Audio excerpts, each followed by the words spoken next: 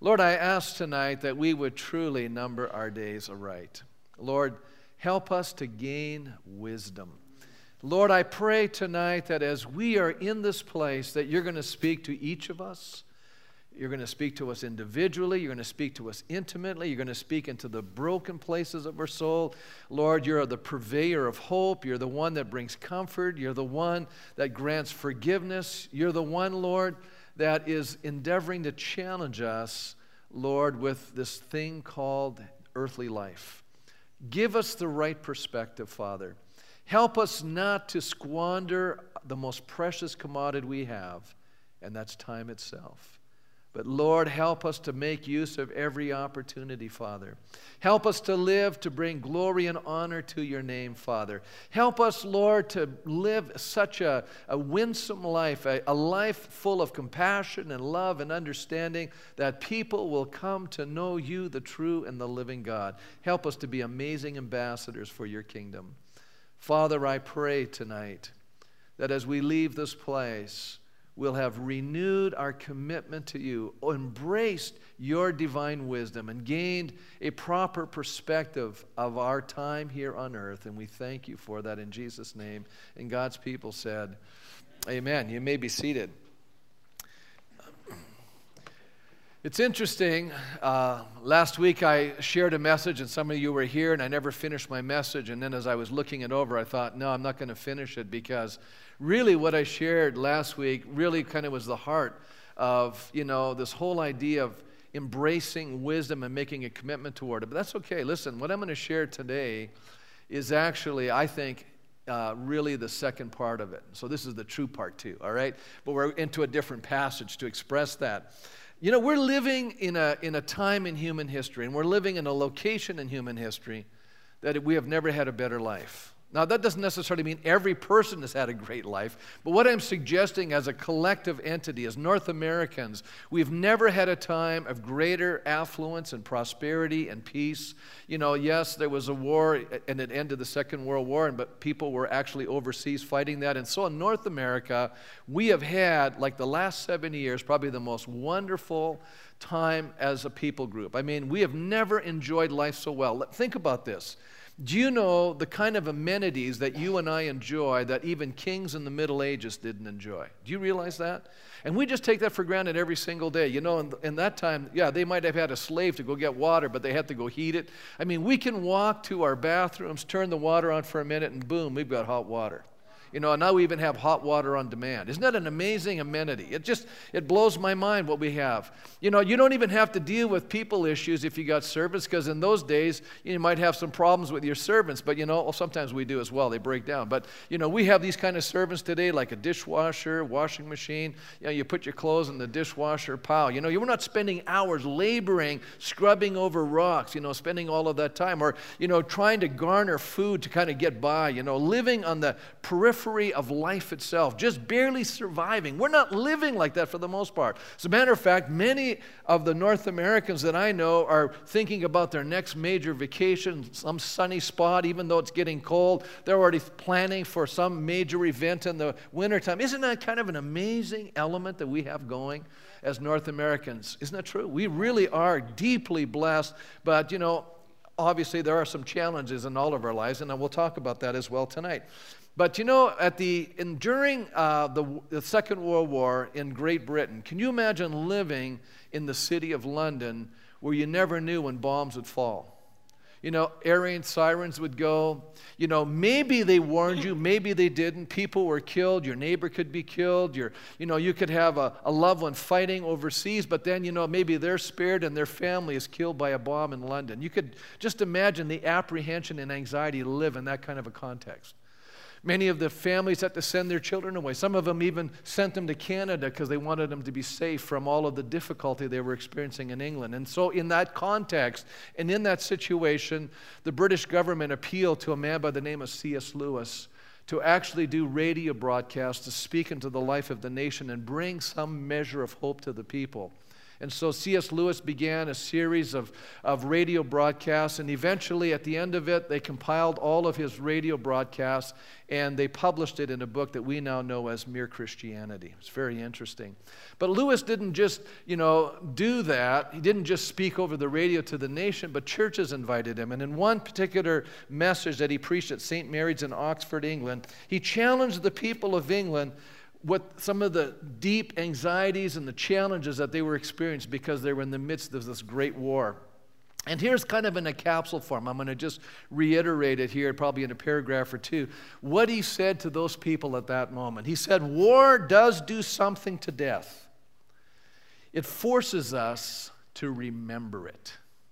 Now, how many know that's kind of true? It's kind of hard to forget about death when people are dying all around you, and you never know when your time is. And so you have to address that issue. We're living in a culture today, we don't have to address that issue. As a matter of fact, I was reading an article. I thought it was very fascinating that many people today are moving away from having funerals. How many know that's kind of a new trend?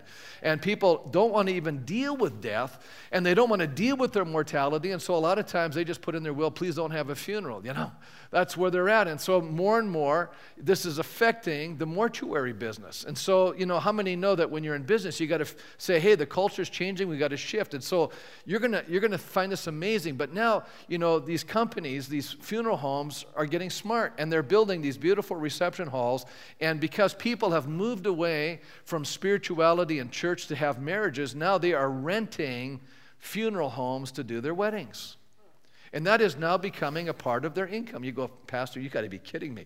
No, I'm serious about this. I'm reading this article, and they're generating a greater and greater percentage of their income is coming from people who are getting married in their facilities. Now, some of you are looking at me like, are you kidding me, Pastor? I'm telling you the truth.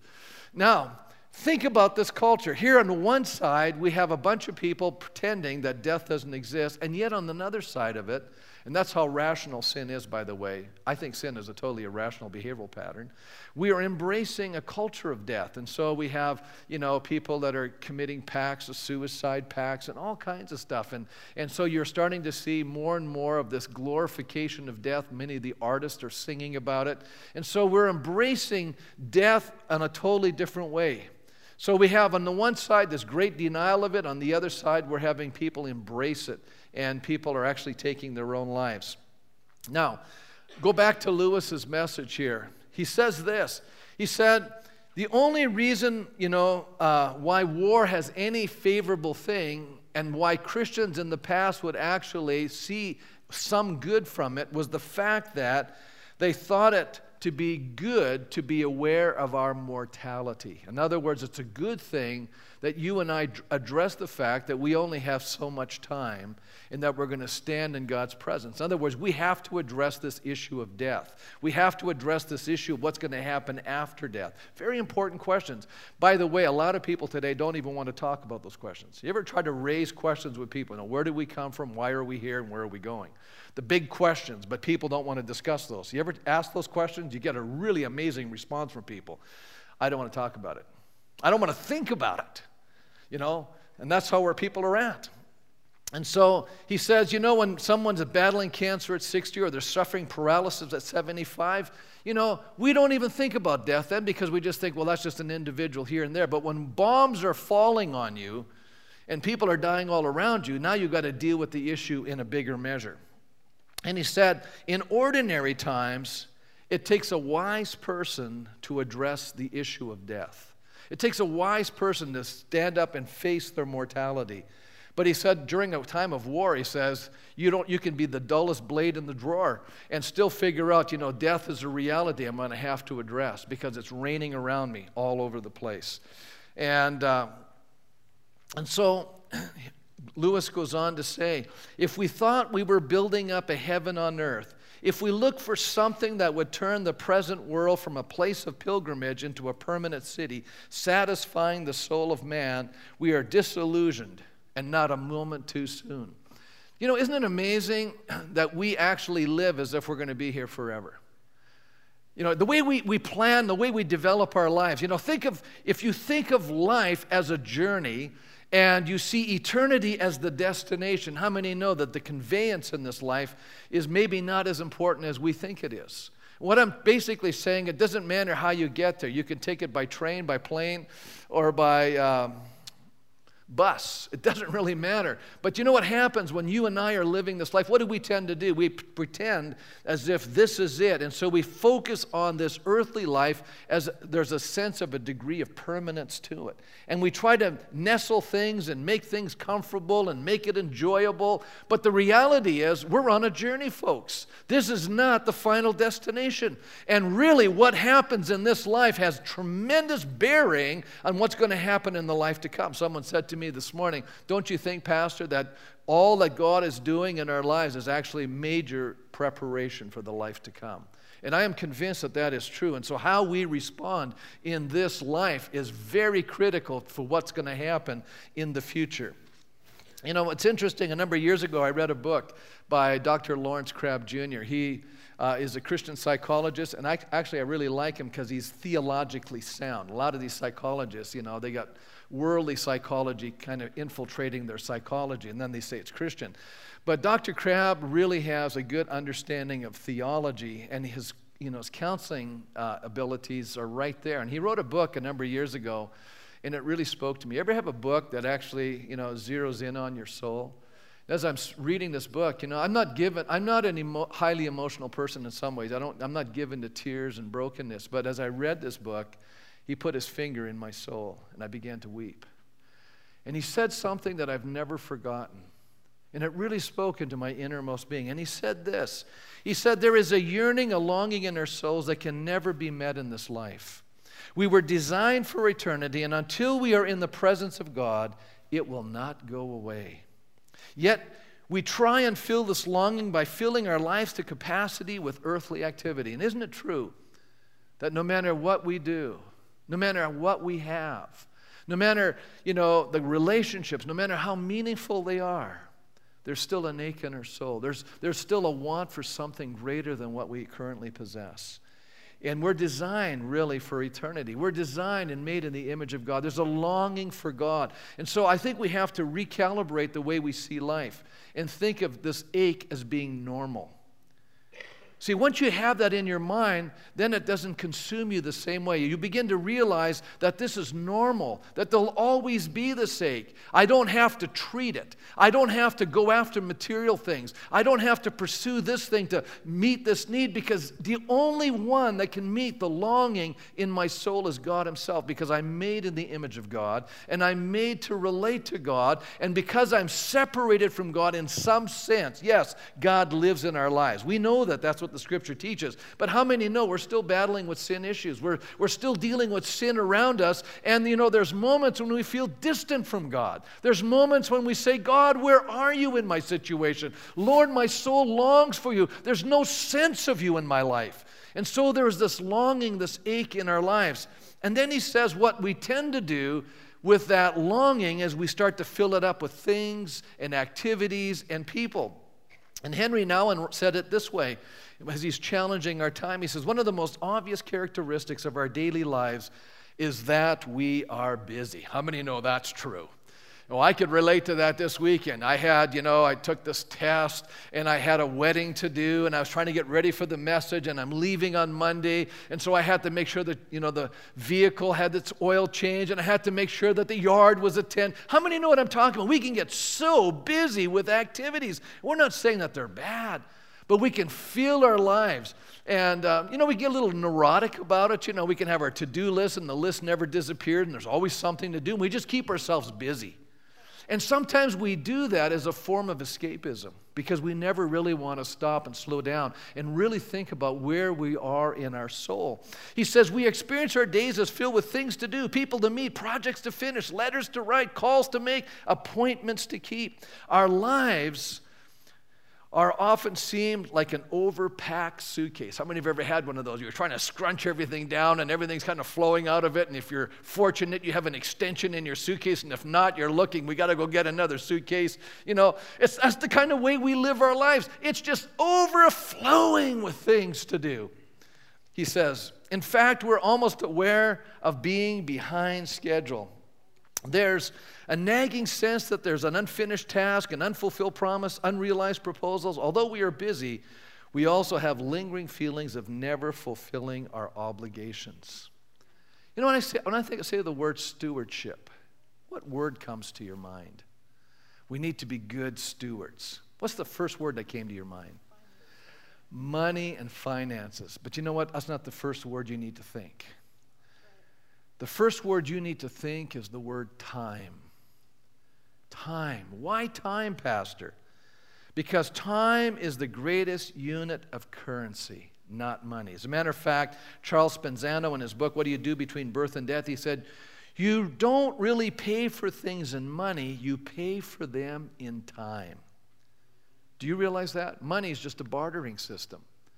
I work so many hours, I get so many units of resources, and then I barter for that. But what we're paying people is the currency of time. And you have to think of it this way. It doesn't matter how much money I have when I come to the end of my life. I can't buy any more time. Time is the most precious commodity that God has given us. And we read in Scripture, God says that we are to make the most of every opportunity. We need to redeem the time. We need to evaluate how we're spending God's greatest currency that He's given to our lives. And so now I'm going to say something that may be a little outside of your thinking, but I think we need to see it this way. It doesn't matter how long I live, how short I live. What really matters is if, somewhere in this journey of life, I've encountered the great Creator. I know Him as my Savior and my Redeemer. I have discovered that He is the designer of my soul. I have come to learn what that design is, and I've discovered God's purpose for my life. And if I do God's will, if I accomplish God's purpose for my life, no matter if I'm 20 years old or if I'm 80 years old and I step off this planet, if I have done what God has created me to do, then I have been a success. Now, there's a lot of people out there who will tell you what a successful life looks like, and I'll argue with you right now. A successful life is one that has done God's will, who has fulfilled or she has fulfilled God's purpose for their lives. Here in this psalm is a prayer for wisdom, how we ought to live, how we ought to spend the most important commodity of our lives, our time. There are things we need to consider in order for us to really experience life to its fullest, as God intended it to be. Unfortunately, for most of us, we lack wisdom. We truly do. And that's what this psalm entreats of us. As a matter of fact, I would take as my text verse 12. Teach us. It's a prayer. Teach us to number our days aright, that we may gain a heart of wisdom. As a matter of fact, Proverbs goes on to say, above everything, get wisdom. That you and I need to understand from the New Testament that when we have Christ, He is our wisdom. And so it's important that we have a relationship with wisdom, or with Jesus Christ. Author Marvin Tate points out regarding this text, the need for human beings is for a mind wise enough to sort out the days with their events, responsibilities, and opportunities, so that they can cope with the transience or the temporariness and evil of human life. You know what? Isn't it an amazing thing when you and I have the wisdom to handle what's happening in our lives? I see a lot of people, and how they handle crisis is they just come unglued. Or they get upset, or they complain, or they're frustrated, or they're angry, or they abuse some chemical so they can kind of cope with life, or they're trying to escape. And all of the forms of escapism. I could talk about entertainment, sports. I could just go down the list. There's all kinds of forms of escapisms that we practice. But to have the wisdom to know what to do when there's challenges in our lives. This wisdom lies beyond the power of humanity. It's the gift of God, a power of discernment, which is not the result of human endeavor, but must be taught by God. We have to come to God. We have to ask God. See, last week, I tried to bring out what is biblical wisdom, and I said, biblical wisdom is a skill, and I talked about how wisdom is instinctual, and it's technical, and it's social, and it's judicial, or knowing the right or the wrong thing. It's all of those things. But I didn't talk about how to acquire it. I left that part out, and so that's why this is really the second part of the message. How do I acquire wisdom? And listen to what James tells me. If any man lacks wisdom, he should what? Ask of God. We get it by praying. We get it by seeking God. We get it by going to the source of wisdom. And, you know, the Bible says in Proverbs, it says the fear of the Lord is the beginning of wisdom. If you don't fear God, you don't have wisdom. You have to come to God for it. You have to ask God for this wisdom. As a matter of fact, Moses reminds us, teach us, O Lord, to number our days rightly, to understand a number of things about our day. And so what I want to do here is take a look at the things we need to consider that are challenging our lives as we consider this issue of wisdom. As a matter of fact, the first thing we need to consider about life from Psalm 90 is that it's brief. This is the wisdom that we need to get. We need to understand how quickly this life passes. Edna, you're 90, how old? 90. 90 on the dot. Can I ask you a question, Edna? Has life gone by quickly? Yes. It's gone by very fast. As a matter of fact, the older you are, the quicker it seems to go. You know, when you're young, you think you got all the time in the world. And you know, pretty soon, 10 years have gone by. You know, and you're amazed. You know, you got married here a couple of weeks ago. Pretty soon it'll be your 10th anniversary. I'm not trying to rush it along, but you'll be going, where did those years go? Just flew by. And they go by so quickly. We get busy with activities and life and the demands and the challenges and all the things that go on. And some of us that are older, you know, we're amazed. Our children have grown up before our eyes, and pretty soon they're having children. And we're moving into a whole generation. We're saying, where did the time go? My, I just remember back, you know, when Rachel was 2 years old, when she had her little cookie in her overall pants, and our dog was following her around the house. I couldn't figure out why this dog was so attached to her. She had one of his snacks in her bib, you know, so the dog really liked her. Smart kid, she was 2. I can remember that. She's 19 now. Where did 17 years go by? Just like that. Slipping right on by, isn't it? You know, we get caught up in all kinds of frenzied activities, and sometimes we miss truly enjoying the gift that God has given us. And what is that? To enjoy the time we have. Time is a gift, folks. God has graciously given this gift. Some people would love to buy back time. If I had so much money and we could actually buy time back, I bet you people would be buying time like crazy, wouldn't they? Wouldn't that be the biggest commodity? Wouldn't we all be there standing in line? I want to buy more time. Isn't that the truth? Yeah. But most of us would say, I don't want to go back to where I was, knowing what I did then. I don't want to have to go through all of those experiences to learn what I learn now.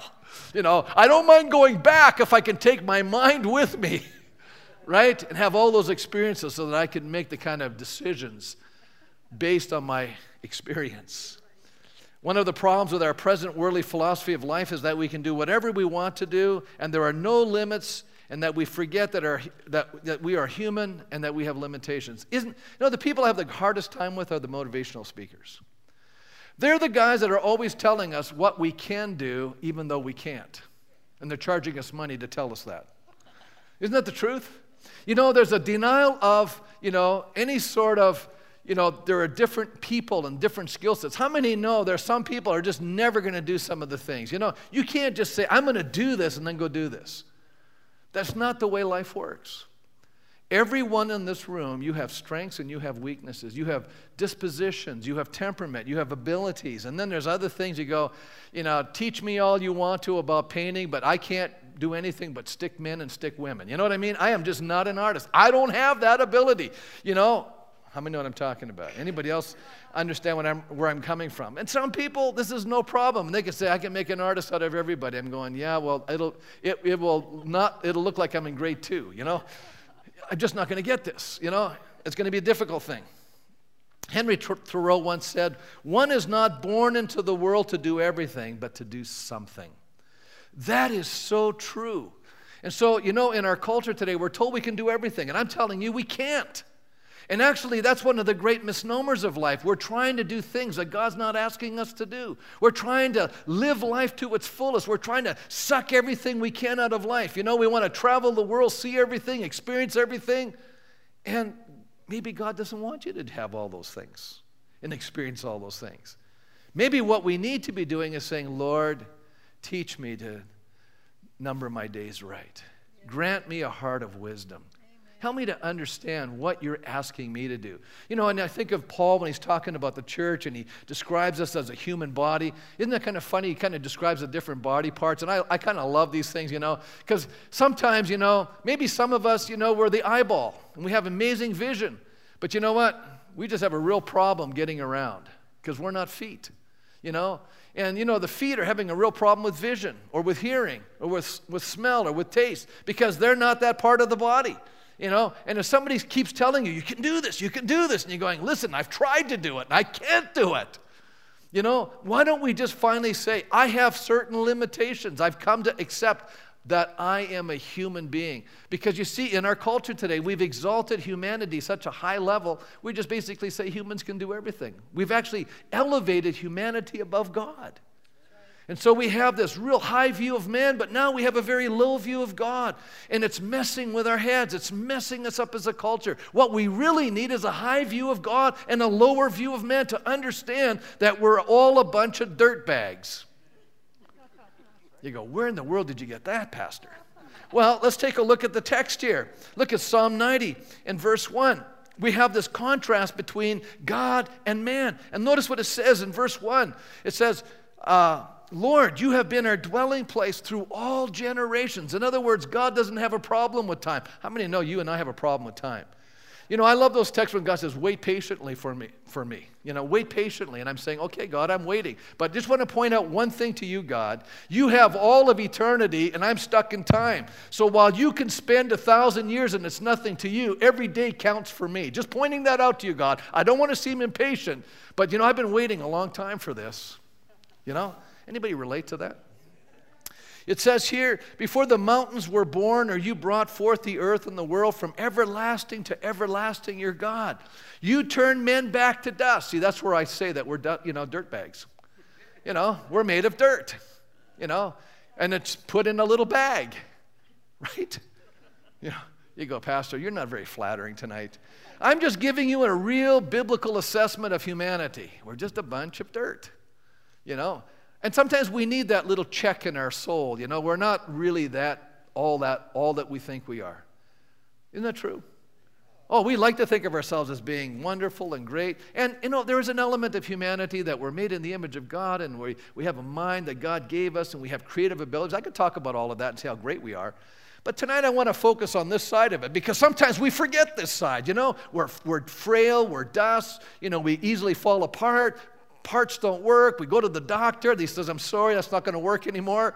You know, how many know what I'm talking about? It's a little frustrating.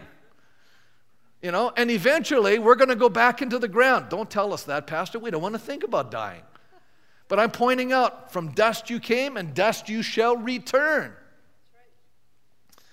It says, for 1,000 years in your sight are like a day that has just gone by, or like a watch in the night. You sweep men away in the sleep of death. They're like the new grass of the morning. Though when the morning it springs up new, by evening it's dry and withered. Do you want to know, you're living in this arid country called Israel, and grass does not thrive there. Now, I've been there. It's the most barren country until you get to Galilee. It's pretty green, but I usually go in the wintertime when it is green. Everyone else says it's brown. It is not a flourishing, you know, we always look at places like, you know, get a lot of rain. It's green, it's beautiful, it's awesome. You know, we get a lot of precipitation here in Red Deer. It's pretty green around here. It's very nice. But I'll tell you one thing about grass, you know, you get about 10 days of straight sun and watch what happens to your lawns. If you don't water them, they turn brown. They're withering and dying. And he says that's what life is like. You know, we spring up, all this promise and vitality, and before you know it, a few years go by, and all of a sudden we start withering. And I hate to tell us all of this. It doesn't matter how much exercise you do. It doesn't matter how good you eat. Your body is going to start breaking down. You're going to get a little bit withered. Sorry to give you that news. But we want to live in denial. I don't want to think about that, Pastor. I want to stay young forever. It doesn't work, you know. Our culture is enmeshed with this idea of youth and beauty. Isn't it true? Sure we are. We're totally enmeshed into that. But here we're reminded how quickly life passes. The second thing we need to consider regarding life, not only is it brief, but that apart from God, it's barren. It's empty. Do you know what it says in the book of Ephesians? that he's talking about non-Christians. He's talking about people who don't know Christ. He's talking about people who don't really know God. He says they're without hope and without God in this world. And I just put them together. No God, no hope. You have God, you have hope. You know what I say to people that are Christians when they come to me and they're in a hopelessly despairing situation? I say, listen, do you have God? They say, yeah. I said, you got hope.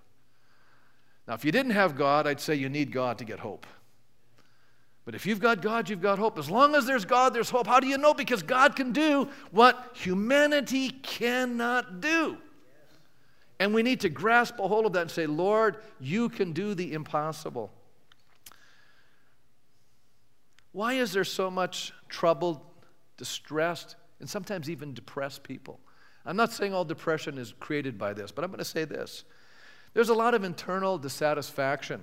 I've already suggested there's an ache and a longing, but let me give you the other side of the ache and longing. We can't seem to put our finger on the trouble. A life lived out of harmony with the Creator and Savior means a deep emptiness of the soul. You cannot experience fullness apart from God.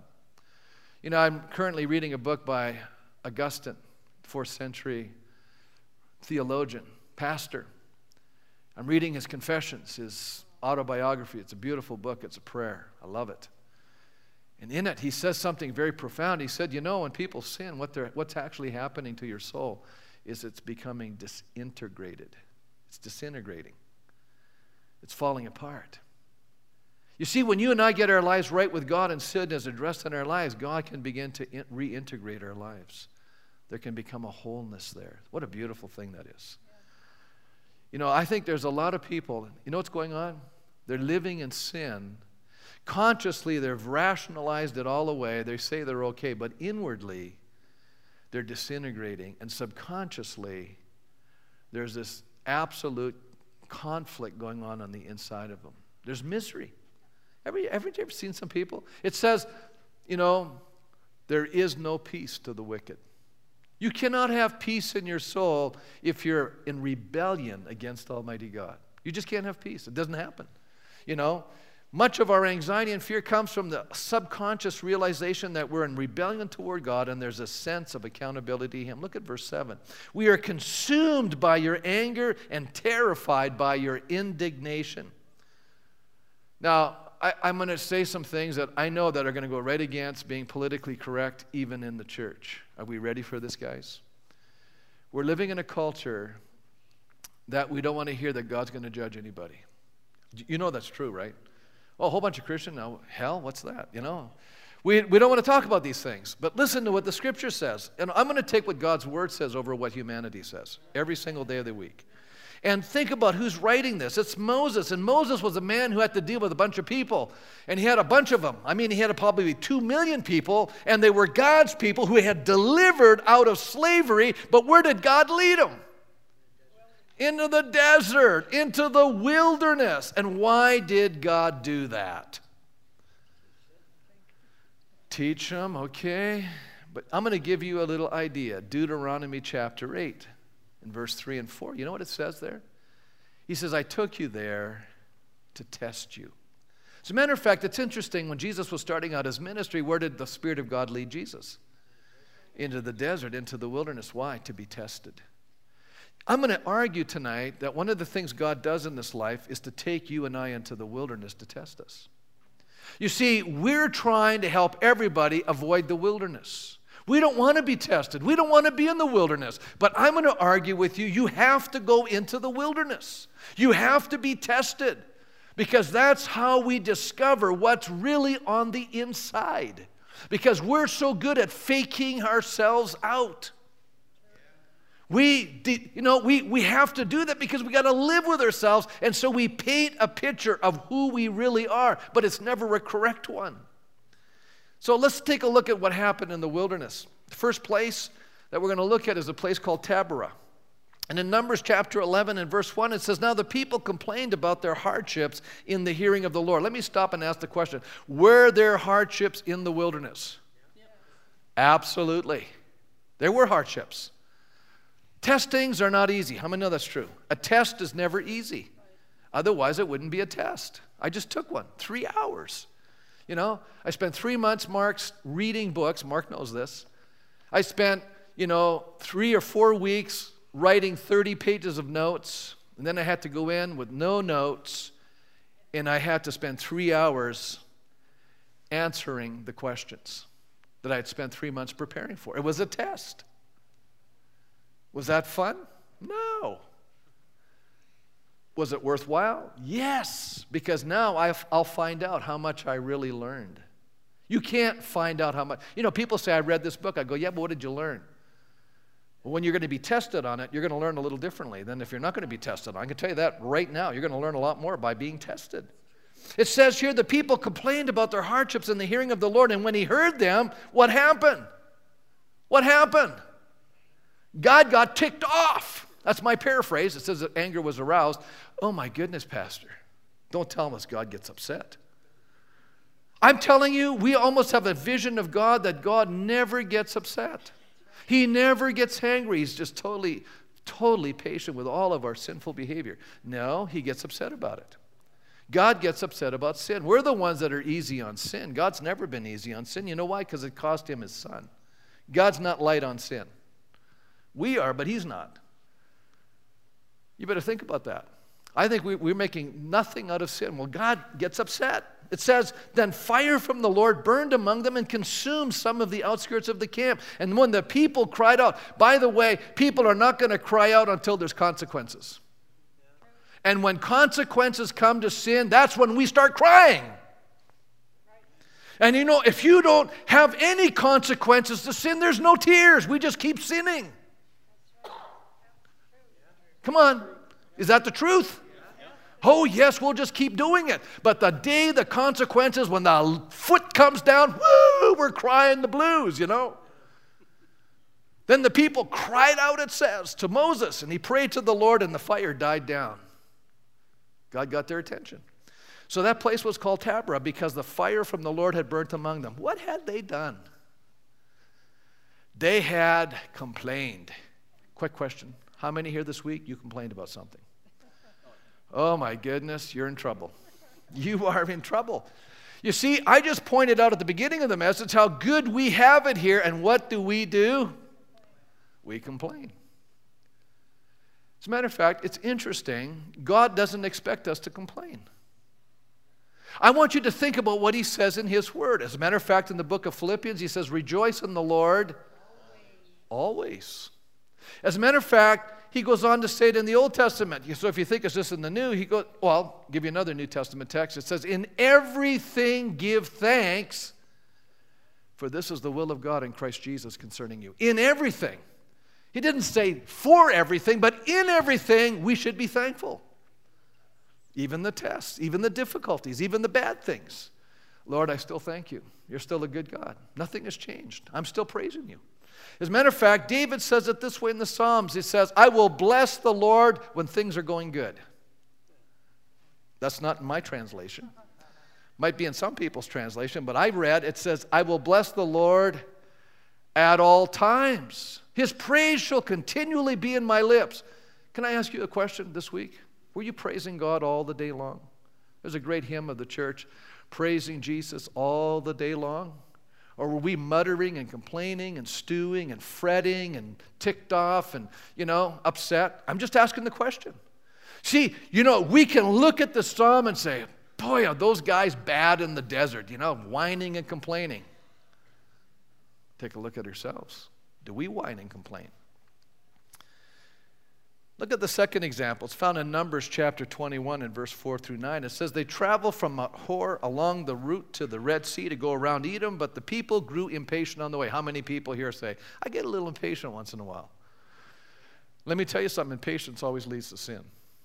It's always going to get you into trouble. They spoke against God and against Moses and said, why have you brought us up out of Egypt to die in the desert? They made an accusation.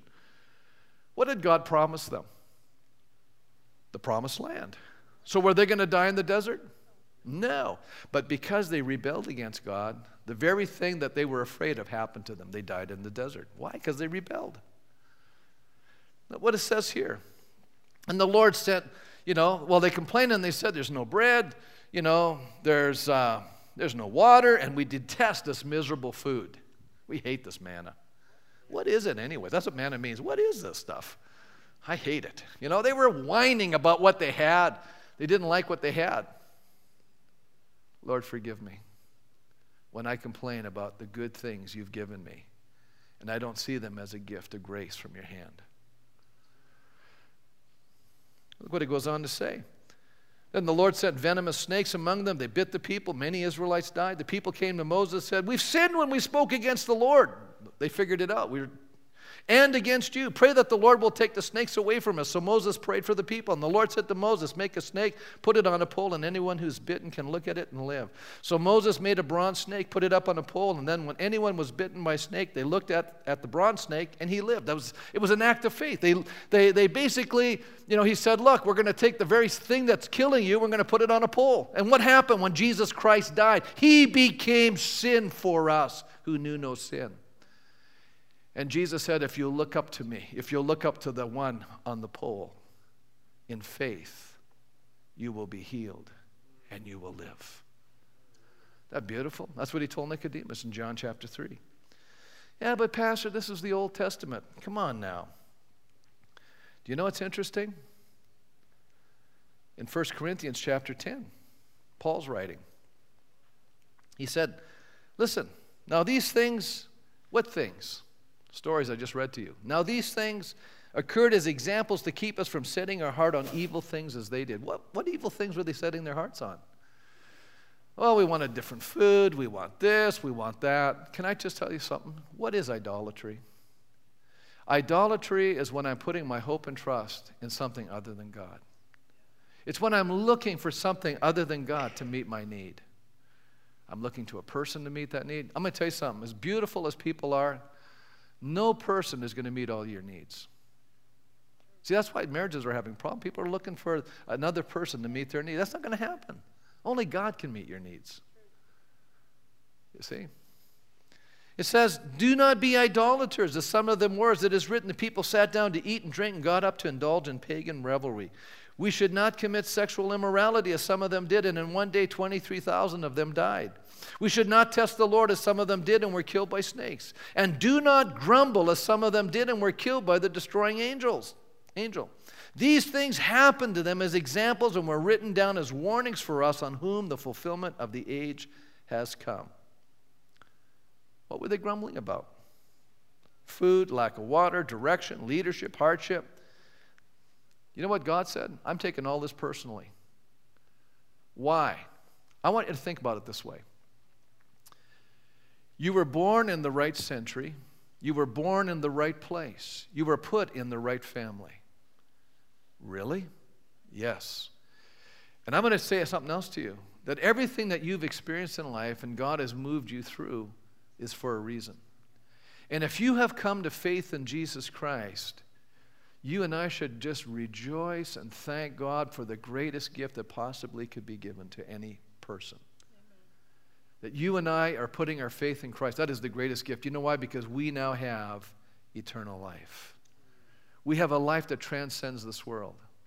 We have a hope that transcends this world. As a matter of fact, we can live in spite of our negative and difficult and challenging circumstances. We can live not having these circumstances define who we are as a human being. Do you know what I notice? People are generally defined by their circumstances. And we always celebrate the stories of people who transcend their circumstances and rise above them. And we just start crying when we read those stories, or we see those stories, or we hear those stories. When we start crying, we just go, oh, that's so great. They rose above all this stuff. You know? Isn't that true? But you know, there's something inside of us that says we should be doing that. Right? We should be rising above these things. God is actually using those things as a tool to bring you up. But what do? I don't want to take the test. I don't want to go to class. I don't want to go to school. God says, I'm putting you in school. You got to go to class. You've got to take that test to grow up. How many think it's important that we grow up? How many here are thankful? You know, you have children. Aren't you thankful they grew up? How many remember the day when your child was first potty trained? Wasn't that a great day? We all celebrate it. Come on now. How many people could actually go, thank you, Lord, they're potty trained? Right? Isn't that true?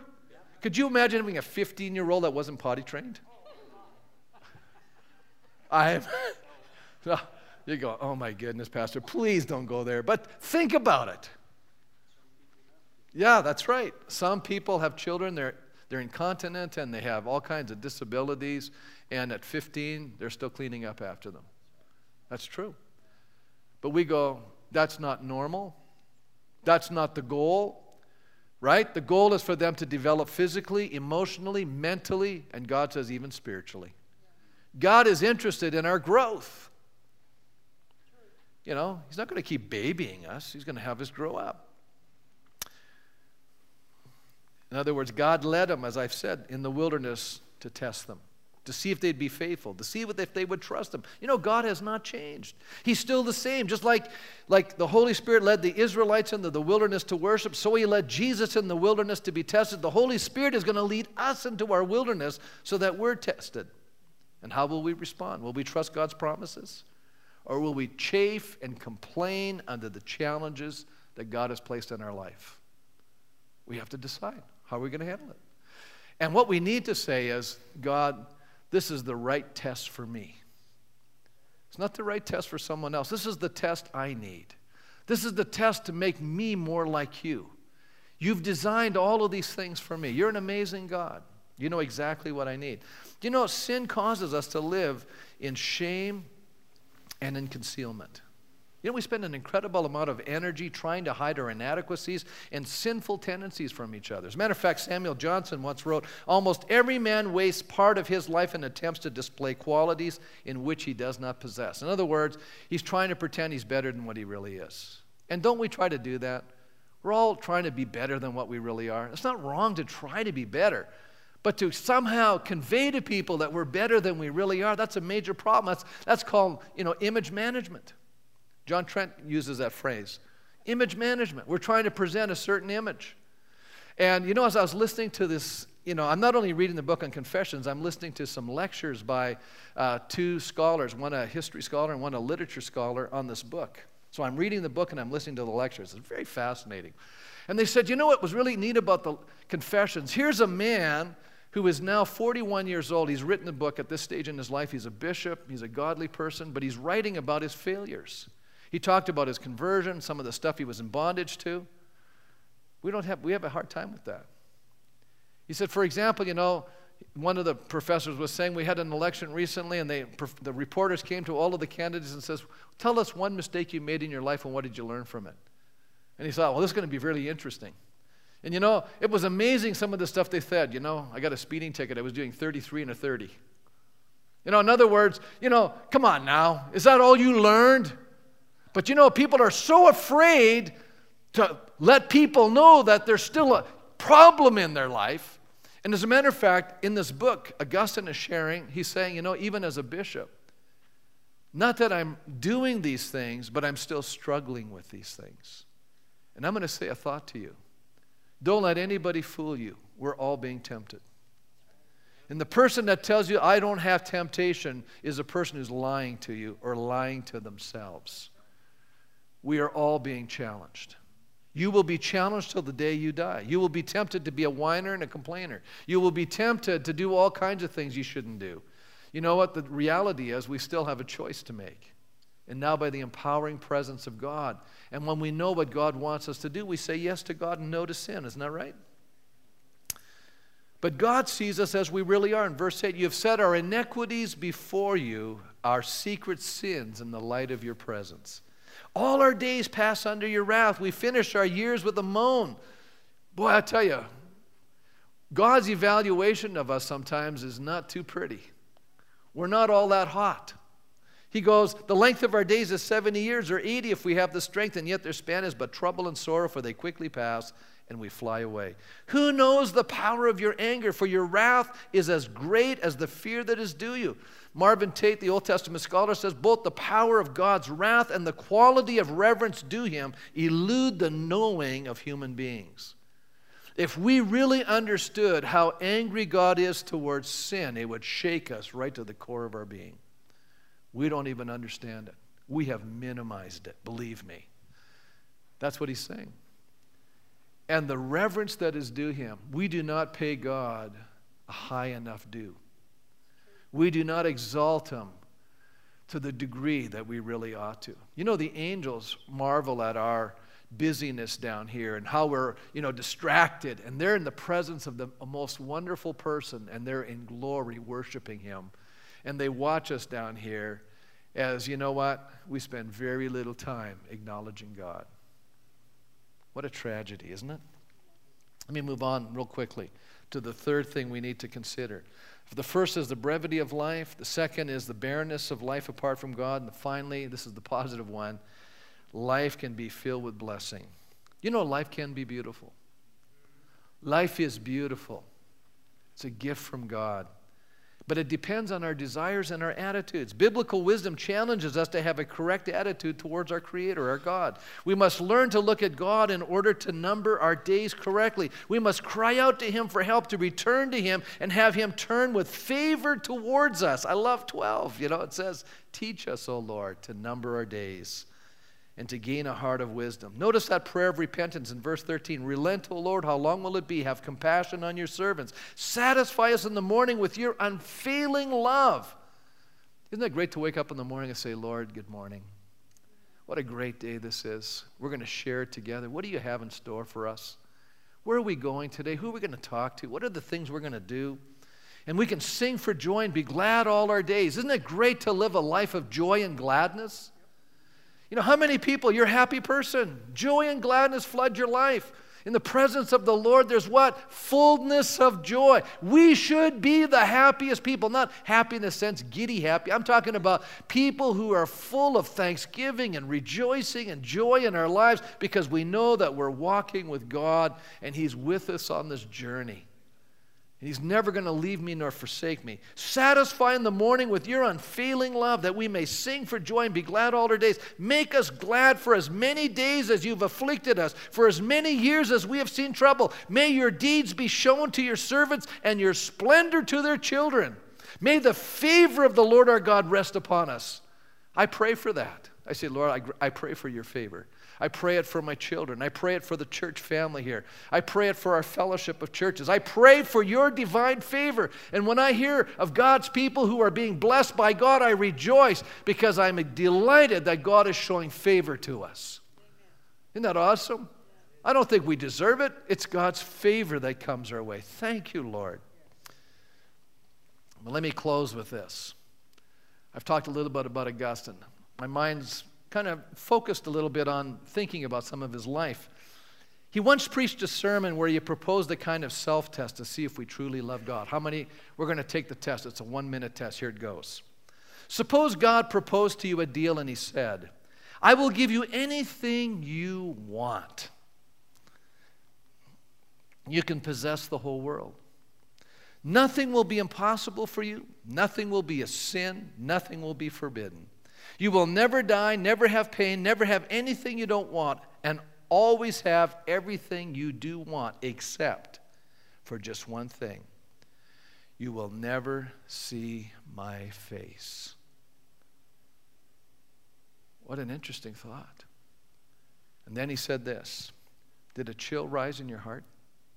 When you heard the words, you will never see my face. That chill is the most precious thing in you. That is the pure love of God. In other words, you want to know when you really love God is when you get to that place and you say, God, I'd rather have Jesus than silver and gold. I'd rather have Jesus than all of what the world offers because I have discovered your love and I can't live without you. I'd rather have you than anything else. See, this is where we need to come. This is the place God's calling us to. And I'm going to tell you something. It is a desirable place. It is an enjoyable place. It is a delightful place. And you know what I like about this place? It doesn't matter what happens to you anymore because you're satisfied.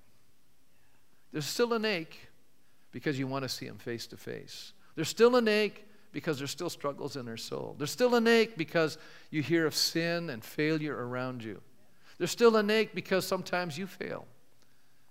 But deep down in your soul, you say, God, I want you above everything else.